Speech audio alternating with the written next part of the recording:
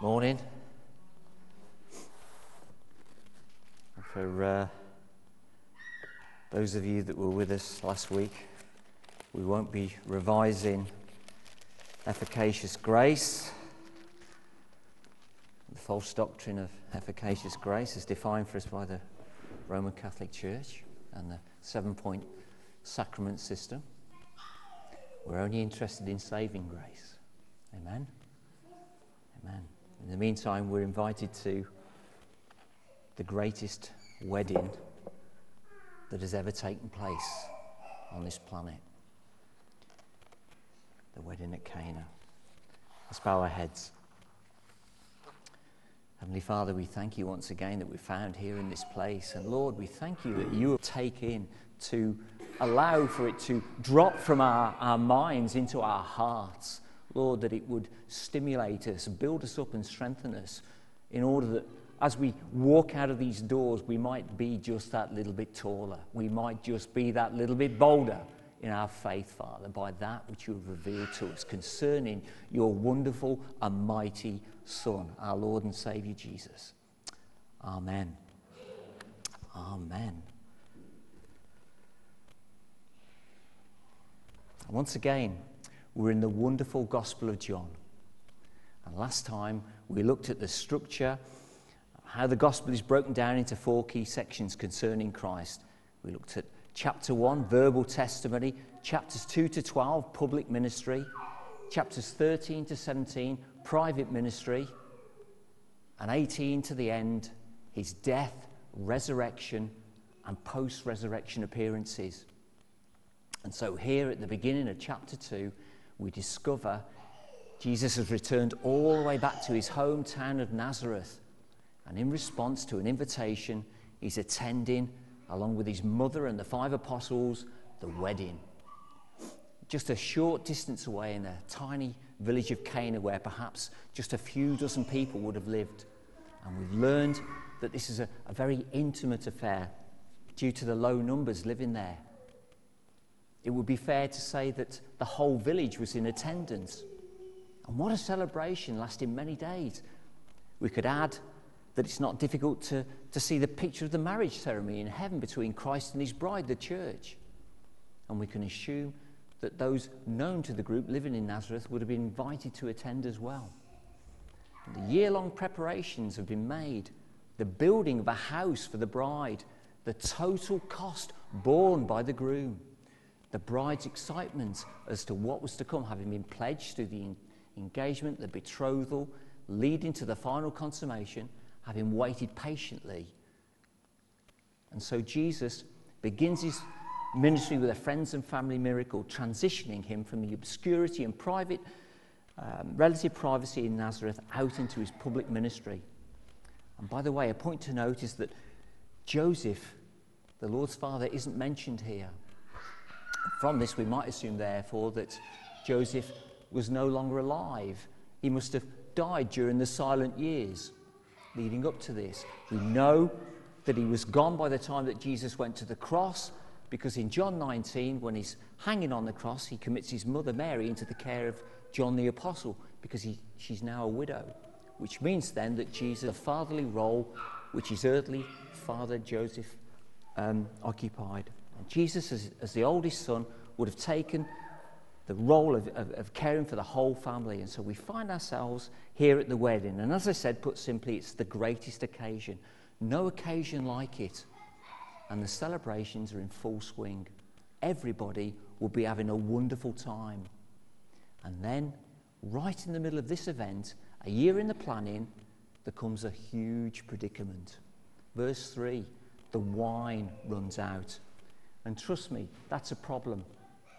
This isn't a minor glitch or a hindrance, this is a big problem. The wine running out would have been considered a major disaster. This is a huge social embarrassment, because if there was anything that the bridegroom had spent a year trying to prove, it was that he could take care of his bride, that he could manage family affairs in a competent manner. He had to build her a house, acquiring everything necessary. He had to demonstrate his ability to be able to take care of her for the rest of his life. Her father was handing her over to him. And this is a problem. Maybe he can't plan.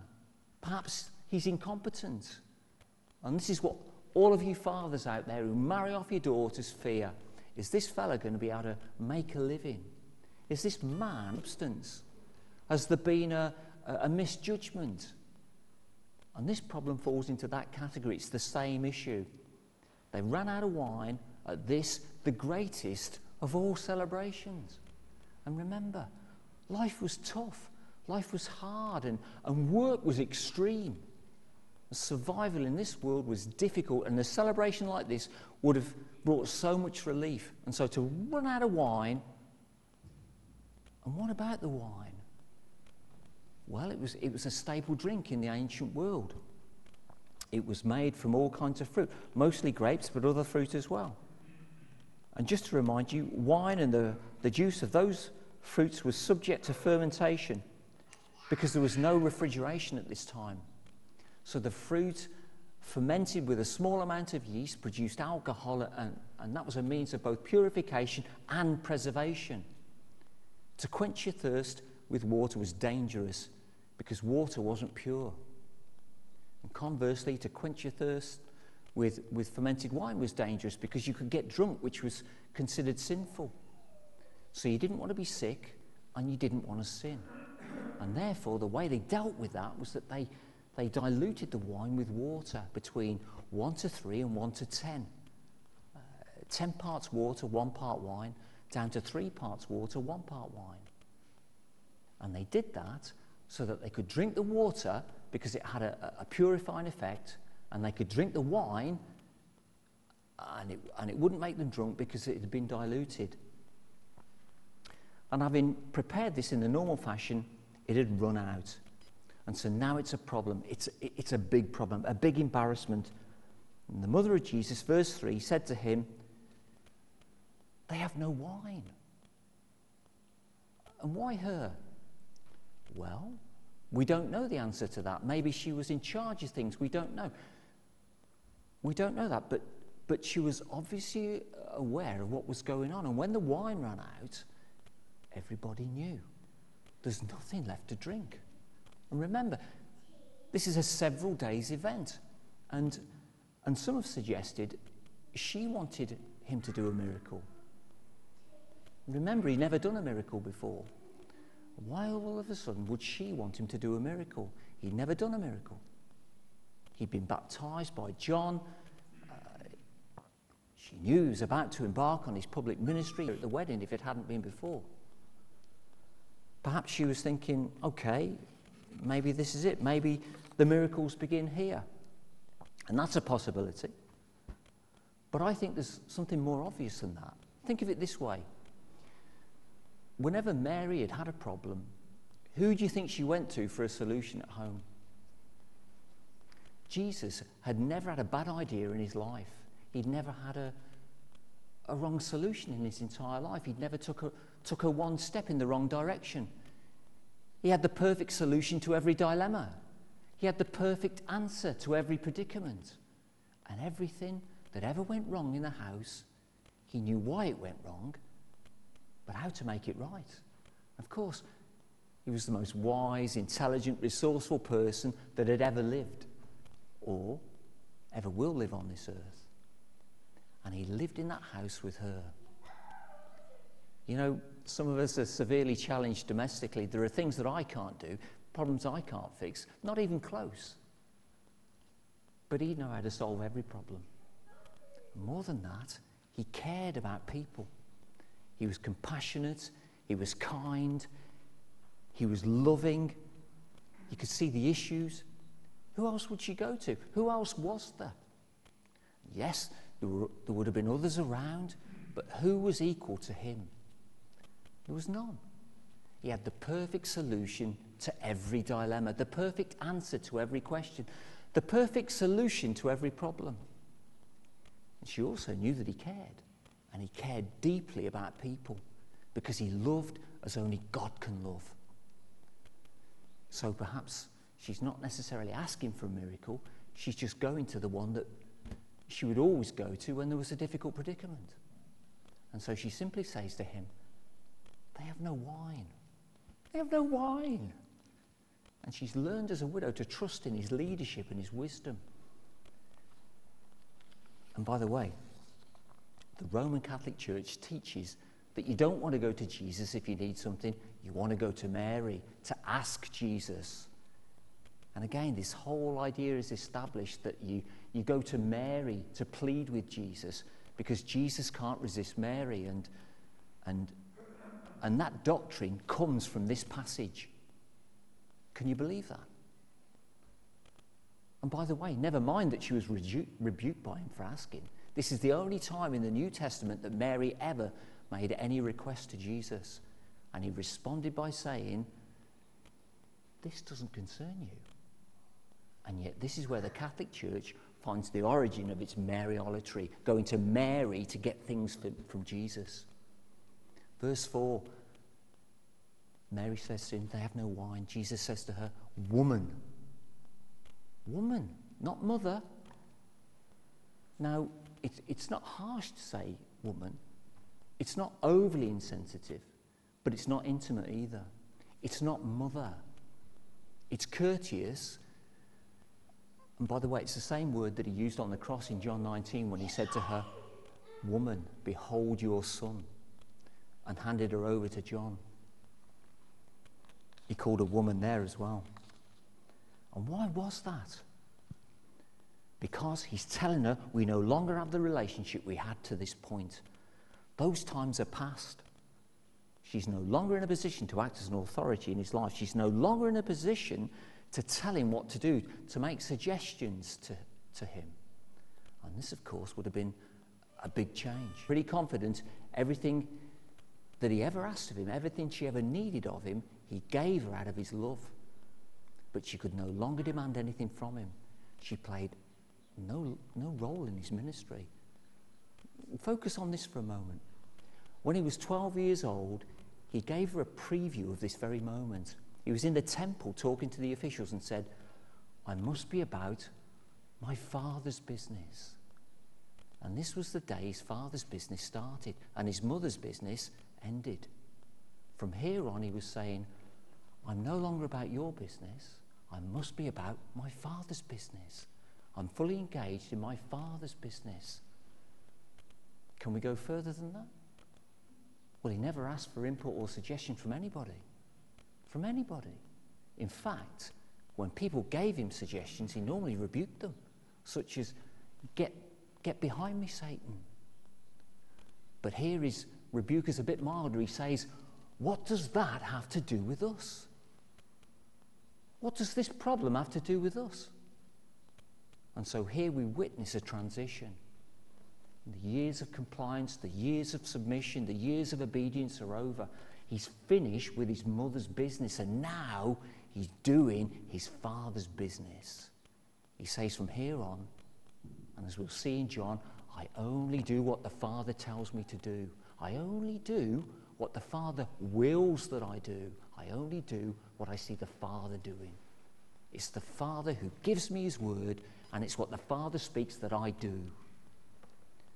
And so he's distancing himself from the mother-son relationship which had existed for 30 years. And to an extent, calling a mother would have kept that relationship intact. But woman shows that she's now dealing not with her son, but with the Son of God. What does that have to do with us? What an amazing statement. And by the way, the statement's made a couple of times in the Old Testament and also in Matthew 8, Mark 1 and Mark 5. It's a very familiar Hebrew kind of expression, literally meaning, what's that to me and to you? What is it that concerns you and me together? Nothing. What do we have in common? Nothing. It's a separating statement. I'm completely free from you as to your desires, your wishes, your advice. And he seals this in Matthew 12. And you'll no doubt recall the story. In verse 46, he's speaking to the crowd, and his mother and his brothers were standing outside, and they wanted to talk to him, Mary and his half-brothers. Someone said to him, behold, your mother and your brothers are outside, standing out there, seeking to speak to you. And my sister and my mother, the only relationship I have is with the people who do my Father's will. That's what he's saying. What do we have in common? You have no role to play in my life. From this point on, all family relations are over. They're over. This is the opposite of what the Roman Catholic Church has said, that Mary has any function, any role at all to play in his life. He clearly dismisses that idea. Luke 11:27, Jesus was speaking, and one of the women in the crowd raised her voice and said, "Blessed is the womb which bore you and the breasts at which you nursed." He said, "On the contrary, blessed are those who hear the word of God and obey it." On the contrary, he completely distances himself from Mary. He's assumed a higher position, and she has no role to play. He's done doing his mother's business. He's now doing his Father's business. And then he says this, my hour has not yet come. This is the first time we see this statement, but we're going to see it again. We're going to see it again in chapter 7, and we're going to see it again in chapter 8. We're going to see it in chapter 12 and chapter 13. My hour has not yet come. My hour has not yet come, or my hour has come. And this is a phrase which in its fullness looks at the cross, the hour of his death and resurrection. And what Jesus is saying is that, look, we don't have anything in common, because I'm now on a divine schedule which culminates in my death. And everything has to lead to that. Every event, every issue, every circumstance, it's leading to that final hour. So in using the phrase, my hour has not yet come, he's announcing that the final hour of my death and resurrection is set by God, and all events that lead up to that are determined by him. And you're outside of this divine timetable. And Mary bows out.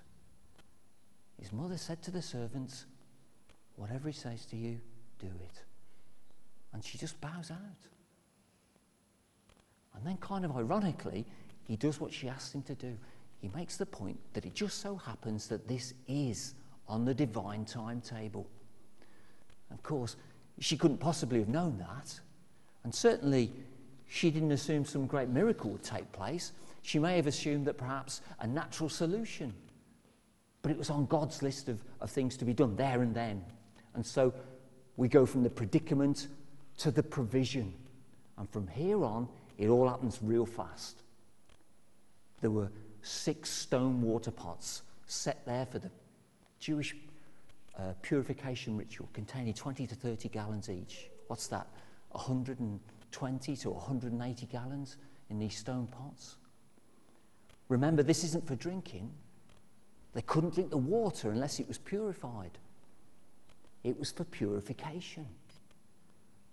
And if you turn to Mark 7, verses 3 and 4, you'll read that, again, the Jews always purified everything. They washed their hands, they washed their utensils, they washed the plates, they washed the pots. They washed everything. But this isn't about cleanliness. This is about ritual, purification rites and ritual ceremonies that they developed. And the water was necessary for that, because lots of people were going to be there. It was a custom, and therefore they go through ceremonial washings before every single meal. And again, as we know, there are plenty of meals that are a multi-day experience. So there was an abundance of water for everybody to wash ceremonially. And Jesus said, fill the pots with water. So they brimmed them, which is exactly what he wanted. And why brim them? Well, if they weren't filled to the brim, somebody might have said he's added wine to the water. But if the water goes all the way to the brim, there'd be no room left. And that was the point. And so now you have the people, completely disinterested parties who are going to give testimony to this miracle, those who have no stake in the proceedings at all. They're not trying to prove anything about Jesus, they're simply servants, whoever they happen to be, people who are just serving there. Most likely they weren't even full-time servants. They may have been friends who were willing to do this. But they had no concern for Christ.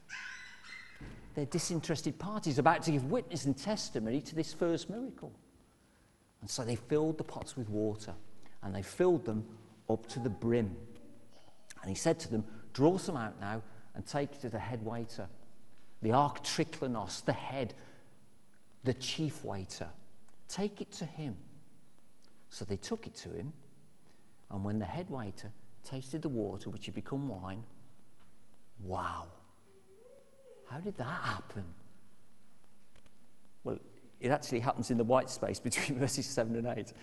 They filled it to the brim, and all of a sudden they drew some out. They took it to the head waiter. They took it to him, and the head waiter tasted the water which had become wine. And let's just pause there for a second, because this is so understated. It's like in through the back door. Where's the miracle? I mean, this is huge. This is massive. How do you get wine? Grapes. How do you get grapes? Vines. How do you get vines? Seeds. How do you get seeds? Other vines. How do you make the vine grow? Sunlight, water, earth. How do you get the wine? You crush, you strain. But listen, there are no grapes. There are no vines. There are no seeds, no other seeds, no sunlight, no water, no earth, nothing. He's created wine out of nothing. I mean, at least he could have said, wine! It's pretty theatrical. And everybody loves drama.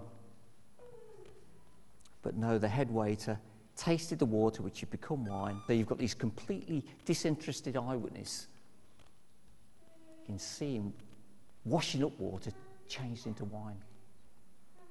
And by the way, this would have been wine that bypassed the curse. It had bypassed the earth, the vine, the grapes, everything. This was the best wine ever. And if you've ever really tasted fine wine, this is way above that. This is Eden kind of wine. And it becomes apparent immediately, because the head waiter calls the bridegroom. And remember, the bridegroom is the guy who needs the news, because he's responsible, and he says to him, every man serves the good wine first, and the people have drunk freely.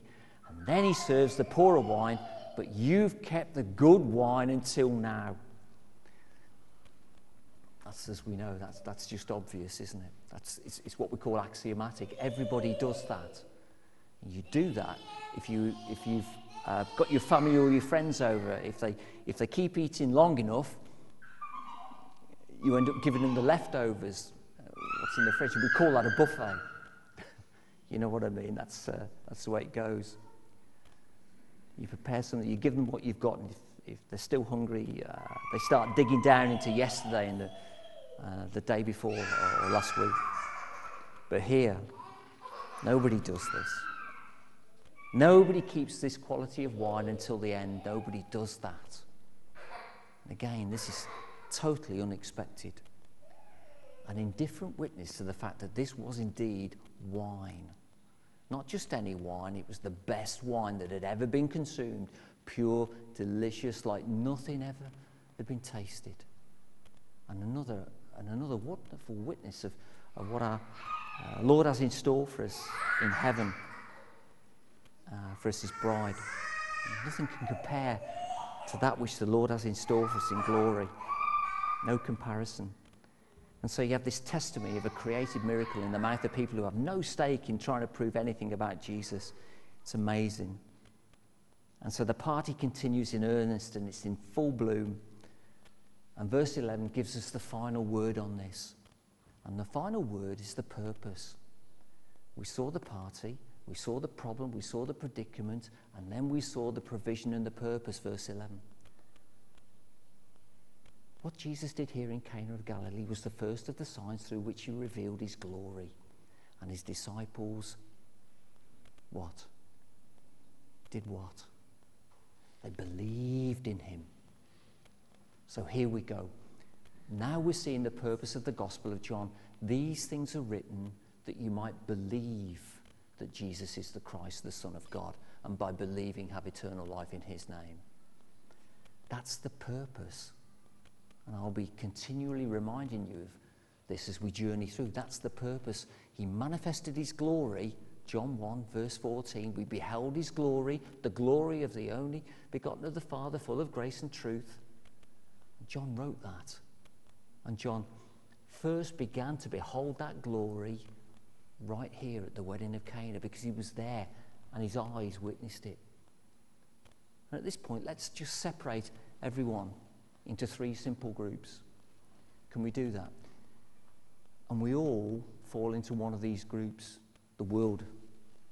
His disciples believed in him. Group 1, his followers. Turn to John 12 and we'll close here. John 12, verse 37. John 12, 37. Though he had performed so many signs, so many miracles before them, yet they were not believing in him. That's group 2. There were people who believed in him. There were people who did not believe in him. And both groups saw the same signs like you and I today. You've been exposed to the sign, this miracle sign, confirmed by eyewitnesses who are objective. Remember, faith comes by the word of God. Romans 10:17. Consequently, faith comes from hearing the message, and the message is heard through the word about Christ. You believe or you don't believe. And you've been exposed to far more than this. But there's a third group, down to verse 42. Nevertheless, many even of the rulers believed in him. And of course, the evidence is just massive and overwhelming and clear that he is indeed God. But many of the rulers believed in him, but because of the Pharisees, they were not confessing him for fear that they would be put out of the synagogue. They didn't want to pay the social price. Verse 43, bottom line. They love the approval of men rather than the approval of God. And all of us are in one of these groups. You believe or you don't believe. Or you believe and you're not willing to pay the social price to come to Christ. And that's tragic. To love the approval of men who can give you nothing eternal over the approval of God who gives you eternal life in his Son is what's known as a fool's bargain. These things are written that you might believe that Jesus is the Christ, the Son of God, and by believing have eternal life in his name. Let's bow our heads. Father, we thank you again for the privilege that we've had this morning to worship you and spend a little time with our Lord at a wedding, which seems to be such a minor event in a tiny village outside of a very small town in an obscure part of the world 2,000 years ago. And yet what happened there was the first great miracle, proving that Jesus was the Messiah, the one promised in the Old Testament. Your Son, the Lamb of God, the King of Israel. We thank you that we've been able to see and to hear the record and the testimony of those who were there, that they had the power to create, the power that only you possess. We believe. We believe, and in believing, you've given us eternal life. We pray for those in the world today who don't believe, who are fighting against the evidence. I also pray for those who see the truth and acknowledge it as the truth, but will not come to Christ because they love the approval of men rather than your divine approval. Lord, would you help us all to see where we are, because that's where we have to be. What a horrible decision they've made, especially when the greater judgment belongs to those who know and believe and will not come. Do a work in all of our hearts for those who believe. Fill us with joy and in believing. And those who don't believe, grant them faith. For those who believe but won't make a commitment, Lord, cause them to embrace you, bound up in loving your Son, that they may receive eternal life. Lord, be gracious. Pour out your mercy on many hearts, Lord. Father, just bless your children here this morning, that what they have received from you, Father, may build them up. Send them on their way, Lord, to serve you and to do your will. For we ask it in your wonderful and precious name. Amen.